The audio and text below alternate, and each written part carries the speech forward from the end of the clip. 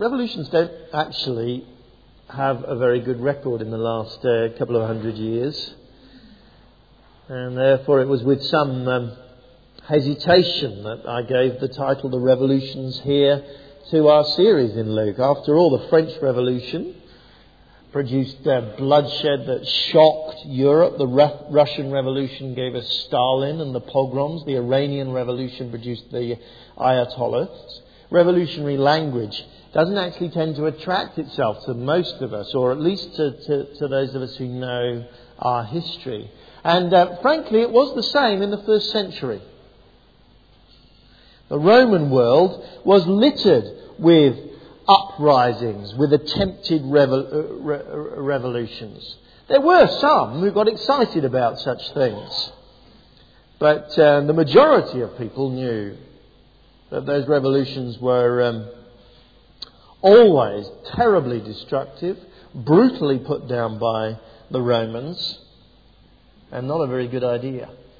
Theophilus in particular, the man whom Luke addresses this gospel to, whom we met last week, would undoubtedly not have been a fan of revolution. He was a respected Roman citizen. The idea of revolution had no place in his hopes. So imagine his unease back in chapter 1 when he read Mary's song of delight as she discovers that she's going to be the mother of Jesus, because she describes what Jesus is going to do, what God has done, in revolutionary terms. God is performing mighty deeds with his arms.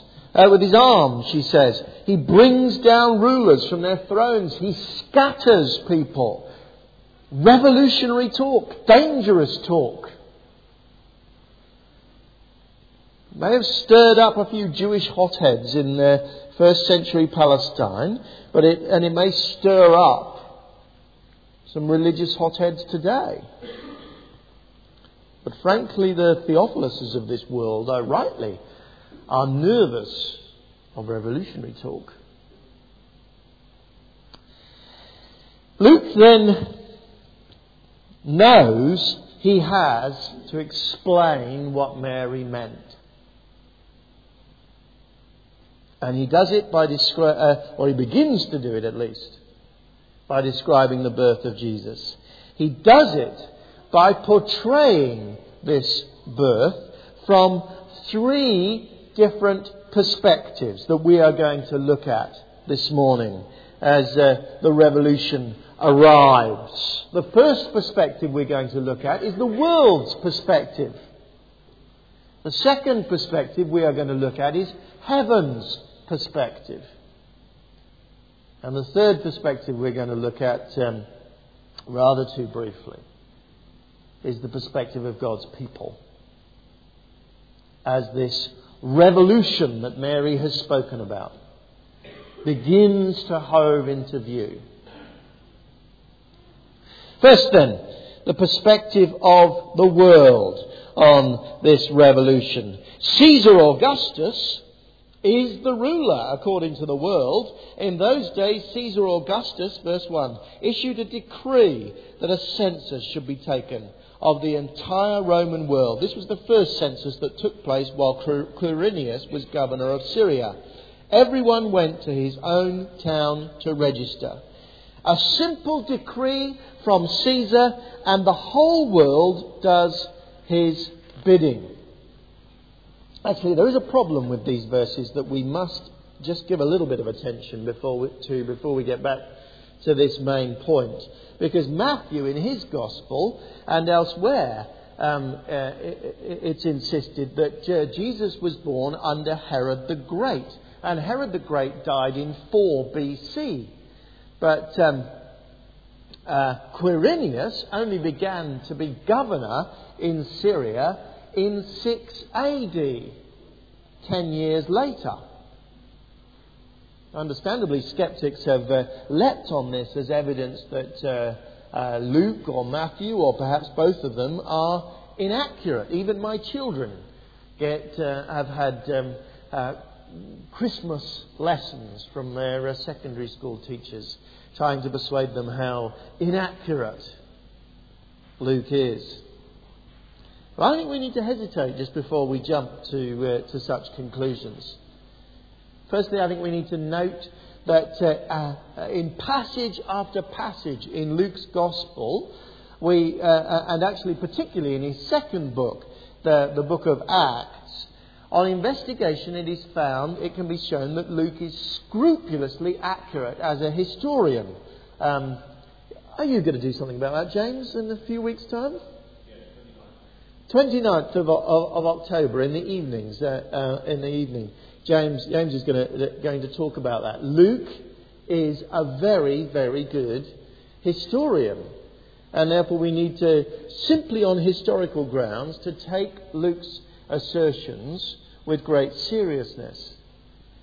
We don't either know what this man Quirinius was doing in 4 BC, 10 years before he was appointed as governor in Syria. His epitaph says that during that period he was active in the eastern Mediterranean. We also know that he was a trusted friend of the emperor at that time. And it's not at all inconceivable that Quirinius may have had an earlier role in this area, long actually before he was finally formally appointed as governor. Luke actually doesn't say he was governor of Syria. He says he was governing in Syria. A much more vague word associated with having some form of oversight, which Luke doesn't absolutely specify. And we must also be very clear that our other historical records of that era are very, very weak and scanty. We just have big gaps in our knowledge. Notice as well in verse 2, Luke says this was the first census that took place while Quirinius was governor of Syria. It's interesting that he should say the first census. We only know actually of one census in the rest of the historical records, one that he started in 6 AD, 10 years later, and which caused massive uproar. Luke knows all about that. He describes it simply as the census in Acts chapter 5. And maybe Luke is saying to us specifically this was the first census, to distinguish it from that better known census. Maybe, in fact, as it happened all over the place elsewhere, the Romans started trying to gather some census information in that area, in a rather faltering way, and that is what we are reading about in Luke chapter 2. But then it was only when Quirinius was properly appointed as governor that he really got that show on the road and caused massive unrest. In Gaul at that time it took 40 years to do a census. 10 years was nothing in the Roman world. Don't be too ready then to jump to the tune of other people who say there are these terrible inconsistencies in the Bible. It needs a little careful investigation, and there is no reason on this why Luke should not be recording for us accurately some history. But that's not Luke's main point. No doubt that's why he doesn't bother to spend lots and lots of time on explaining Quirinius' career in detail. He simply, in these first 3 verses of chapter 2, wants to portray a picture of effortless imperial power. Caesar, Augustus, passes a decree. Quirinius implements it, and of course, says Luke, everyone goes to his own hometown to register. More than that, actually, Luke doesn't want us to miss how insignificant, powerless, and even despised this little family is. They go up in verse 4 from Nazareth in Galilee, a despised backwater. And pregnant Mary, says Luke, is not even married yet. Verse 5. He went there, that's Joseph, to register with Mary, who was pledged to be married to him and was expecting a child. This revolutionary child that Mary had sung about just a few months before was going to be born into dishonour. It may not be much of a stigma today to be born out of wedlock, but it certainly was in Luke's day. And when he was born, he wasn't going to be given any special treatment. Verse 6. While they were there, the time came for the baby to be born. And she gave birth to her firstborn, a son, and wrapped him in cloths and placed him in a manger, because there was no room for them in the inn. He was just swaddled in cloths. Most poignant of all, they couldn't even find a cradle for him. Only an animal's food trough. Actually, the picture that nearly all of us have in our mind of this sort of knocking on the door of the inn and the nasty innkeeper, usually a small child dressed in a tablecloth, coming and saying, "No, there's no room here," doesn't really fit what probably happened in a tiny little village like Bethlehem was. They're not going to have a hotel, a big 4 pillars hotel or something. There would have been simply a custom that people stayed with local residents in the village. Since they were Joseph's relatives, it may well be that he came to stay with the extended family. And this word inn often, to be honest, even usually in the first century, was used simply of the sleeping accommodation in a house. The upper room that Jesus went into with his disciples had exactly the same name. So what Luke is saying is that there was no room in the sleeping accommodation. And little poor houses would have downstairs had a sort of communal area where cooking happened and where the animals were kept. So this is where Mary gives birth to her child. Actually, Luke may just hint of something of the stigma that Mary had as the time for her birth came close, because it doesn't quite say there was no room for her. It says there was no place for her. It's extremely unlikely that any family with a bit of common decency would have denied a pregnant woman who was about to give birth one of the few beds in the house, even if it was a bit overcrowded, unless in fact they had a bit of agenda against her. There's no place for you, Mary. You're not even married. It brings shame on us to even have you under our roof, let alone up in our bedroom. You can stay down here with the animals, Mary.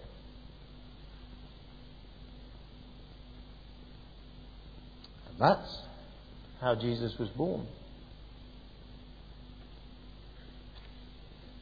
Apparently, absolutely helpless in the real world of power and politics. Moved from place to place like a little piece of flotsam. Despised and rejected. Placed amongst farm animals. And it wasn't going to get any better. Later in his life, he did cause a bit of a stir, and effortlessly he was arrested by a cohort of religious police. With supreme arrogance, the local Roman governor condemned him to death. He was mocked, beaten, crucified by mindlessly violent soldiers. He was abused, berated, mocked by a crowd, and left alone to die.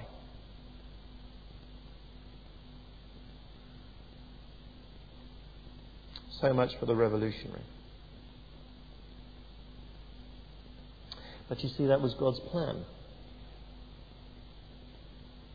Luke has indicated that to us. Joseph was of the house and line of David. Well, that was the line from which the promised Messiah would come, the great Saviour that Israel looked for. That as they are moved by Augustus down towards Bethlehem, we cannot help but remember how the prophets of old predicted that this Messiah would be born in just that little village, Bethlehem. God is in control. That is how God is going to do His revolutionary work. The world will think it's in control, will appear to be in control, will actually despise Him.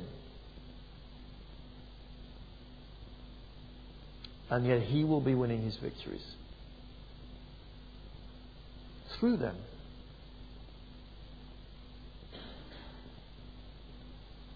And Jesus invited in His lifetime people to join Him precisely in that revolution.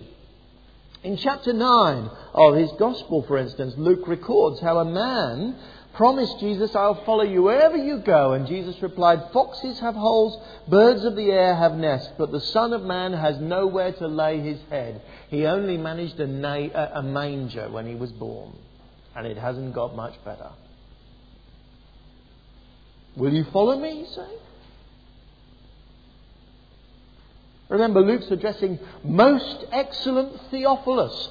Theophilus, will you leave your villa to follow this Jesus, says Luke? 21st century young professional person. Will you leave your comfy semi-detached house for a Sudanese tukul or a Mongolian yurt or a high-rise flat in London or a shared house in East Oxford for Jesus? Established middle-class person with your home and your mortgage. Is that home actually a God to you? Or is it just a tool that happens to be at your stage of life the best way that you can glorify God? And frankly, if there was a better way that you could glorify God, well, you would get rid of it. Because for you is to follow Jesus, who had nowhere to lay His head.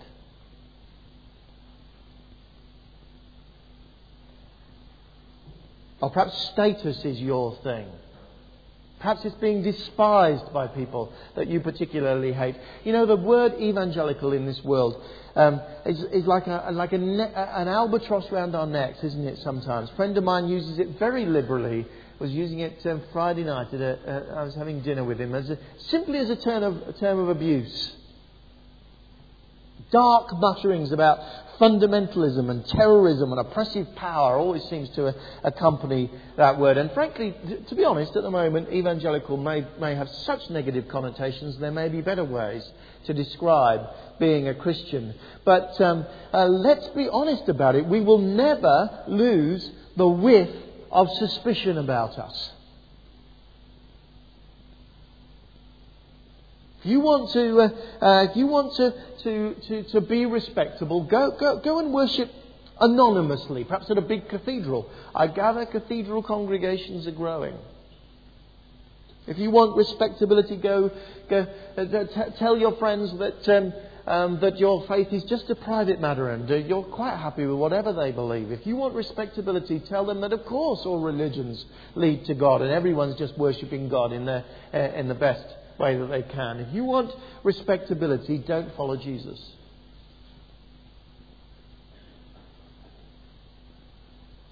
Because from the beginning of His life to the end, Jesus was despised. He said to His people, "Blessed are you when people insult you, persecute you, falsely say all kinds of evil against you because of me." That was His lot, And that is the lot of those who follow him. The world's perspective will always be that Jesus and his followers are powerless and irrelevant and are to be despised and rejected.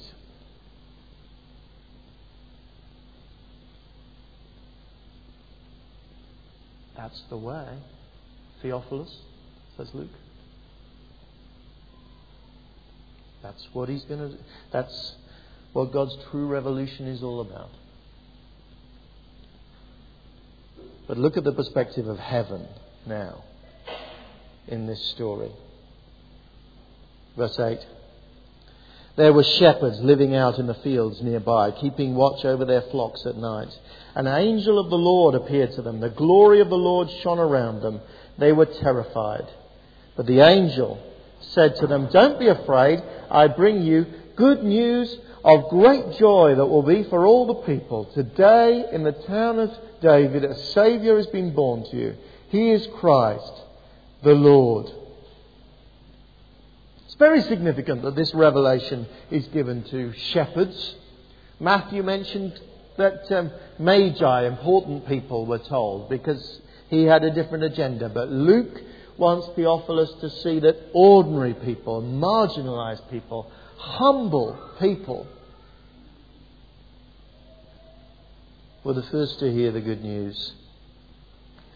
And great good news it was. Actually, the phrase good news was a term used often to promulgate a military victory. Did you hear the good news in Isaiah 52, where it describes the arrival of God? The good news in Isaiah 52 is that our God reigns. God is winning his victory. And it will bring great joy for all the people, say these angels. That's what they see. A couple of years ago, I read a diary of a dead great aunt of mine, in which she described the magnificent colour of the VE Day celebrations in London in 1945. She was there amongst the crowds.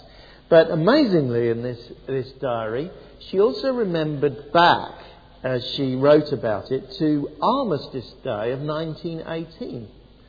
My grandfather was working in Whitehall at the moment, and on the 11th of November 1918, he'd gone up to work as usual. And as he arrived in the centre of London, he realised that no one was going to work that day. It was absolutely full of thronging crowds. And so he rushed back down to Lewisham where they lived and brought back up his little sisters.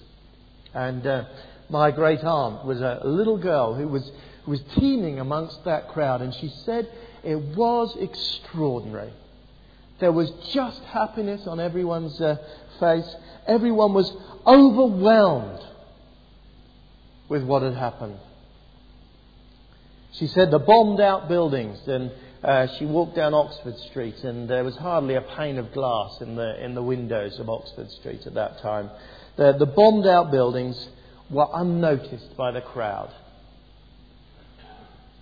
She said the grief of widows and orphans was forgotten for a minute because they had heard the news of victory. They were filled with joy. Well, the hosts of heaven felt like that on that day when this little sprite was born and laid in a manger. Yes, maybe there were to be trials and difficulties now for a while. But the victory was there. The good news was that victory was won, as good as completed, on the day that baby was born. This baby is described as a Saviour, one who will save. Because He is the promised Christ, the one whom the Bible has looked forward to for since the beginning of time. More than that, in some mysterious way, say the angels, He is the Lord. Do you see that? The town of David, a Saviour has been born to you. He is Christ the Lord. In some mysterious way, He is God too.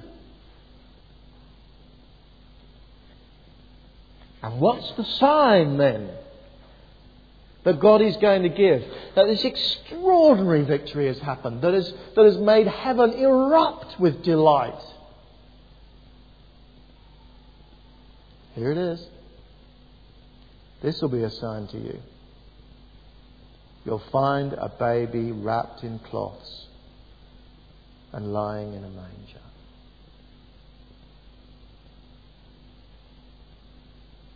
It is the epitome of how God works. It is the ultimate expression of God's character. That this Saviour, this Christ, this God-made man should choose to be so weak, so humble, so despised to do His work. Finally became expressed in God the Son on the cross. The epitome of how God works is that He chooses to pay for our sins in His own body. He chooses to win His victory through weakness. He chooses to let the devil do his very worst against Him. And then the devil finds himself defeated. Because God in Himself has stooped low and paid for every sin that we could ever commit, and then offered us forgiveness.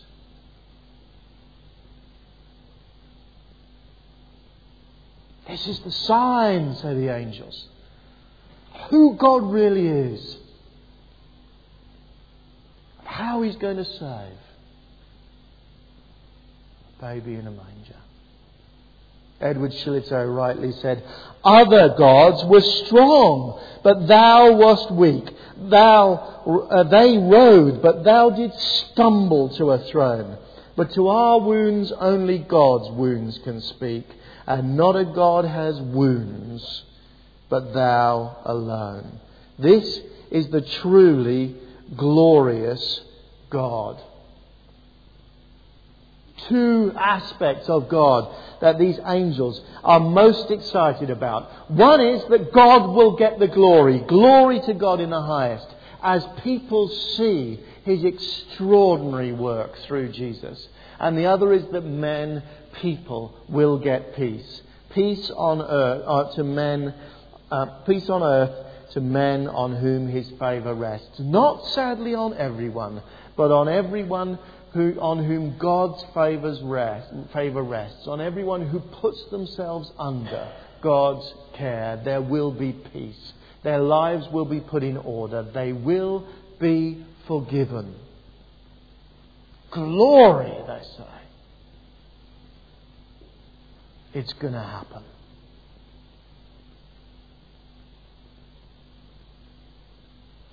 That is what God is doing today. From heaven's perspective. In Luke chapter 15, Luke is going to record how heaven rejoices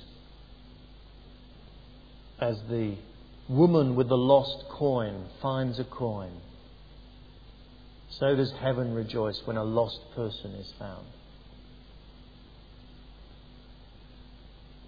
As the prodigal son who was lost is found, so does heaven rejoice when a prodigal returns to God. Because there's another bit of glory, another bit of peace, Another inch forward in God's revolutionary battle. And all of heaven rejoices.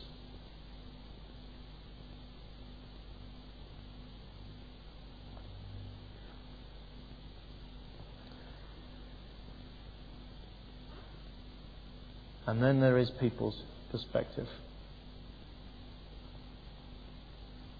Or God's people's perspective, more accurately. First of all, there's those shepherds. What do? Do they shrug it off as a dream? Do they naively make a leap of faith? They do neither. Verse 15. When the angels had left them and gone into heaven, the shepherds said to one another, "Let's go to Bethlehem, see this thing that has happened, which the Lord has told us about." See, it may be, frankly, that you just can't believe this. You look at the world and you see just only the Caesar Augustus is in control.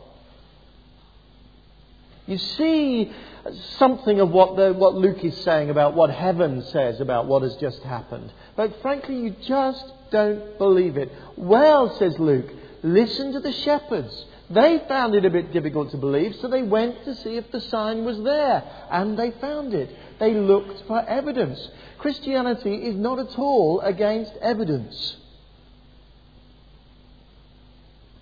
In fact, I find that 99% of people who are not Christians today haven't investigated Christianity and found it wanting. They've just not bothered to investigate it. And they begin all their dismissals of Christianity with, of course miracles don't happen. Of course God can't become man. But when I'm talking to them, because I'm a provocative type, I often like to ask, what evidence do you have of that?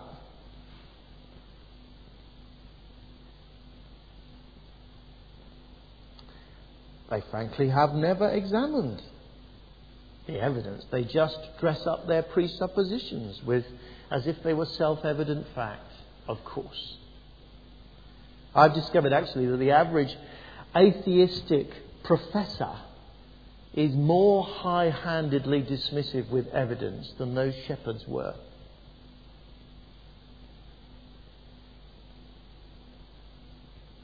No, if you're wondering whether this could be true, says Luke to Theophilus, find out. I've carefully investigated all this. Find out whether it rings true. Or Luke particularly emphasises Mary as well in verse 19. Mary treasured up, stored up all these things and pondered them in her heart. She thought carefully. She tried to work out, could this be true? Does this fit together? Does this make sense? She, as the years went by, accumulated more and more evidence as she stored it up and she pondered. Christianity makes sense. Christianity is on firm foundations. There is no amount of careful thinking that we need to be anxious about as Christians. Look at the evidence. Ponder. Think. Come along to a just looking group. Don't think that it is simply a blind leap of faith. The shepherds didn't want to do it. Mary didn't want to do it. Luke doesn't expect anyone to do it. But take it seriously. Because Luke is saying something absolutely extraordinary. He is saying behind the history that you see written about in the history books, behind the Caesar Augustuses of this world, there is Jesus and his followers.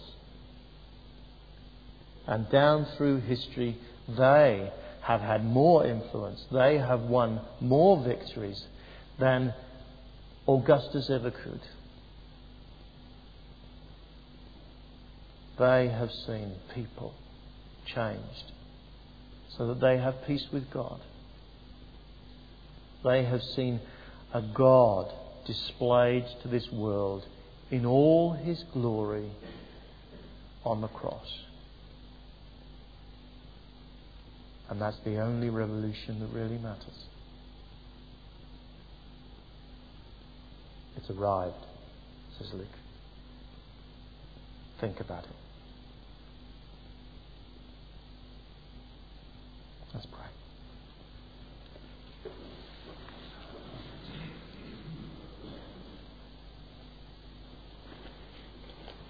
For some of us here, we need to spend a moment thinking about whether we're prepared to follow a Saviour who was in a manger and on a cross.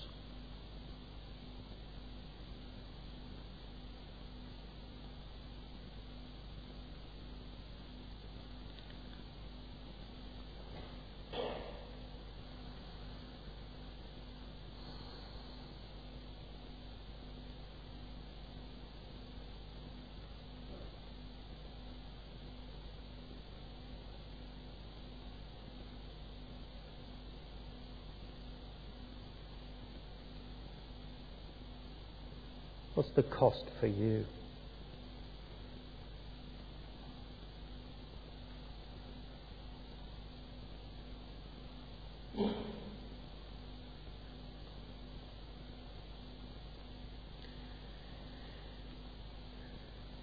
Perhaps for some of us, we just haven't fitted it together yet. We need to think some more. Let's just before God commit ourselves to investigate, to ponder,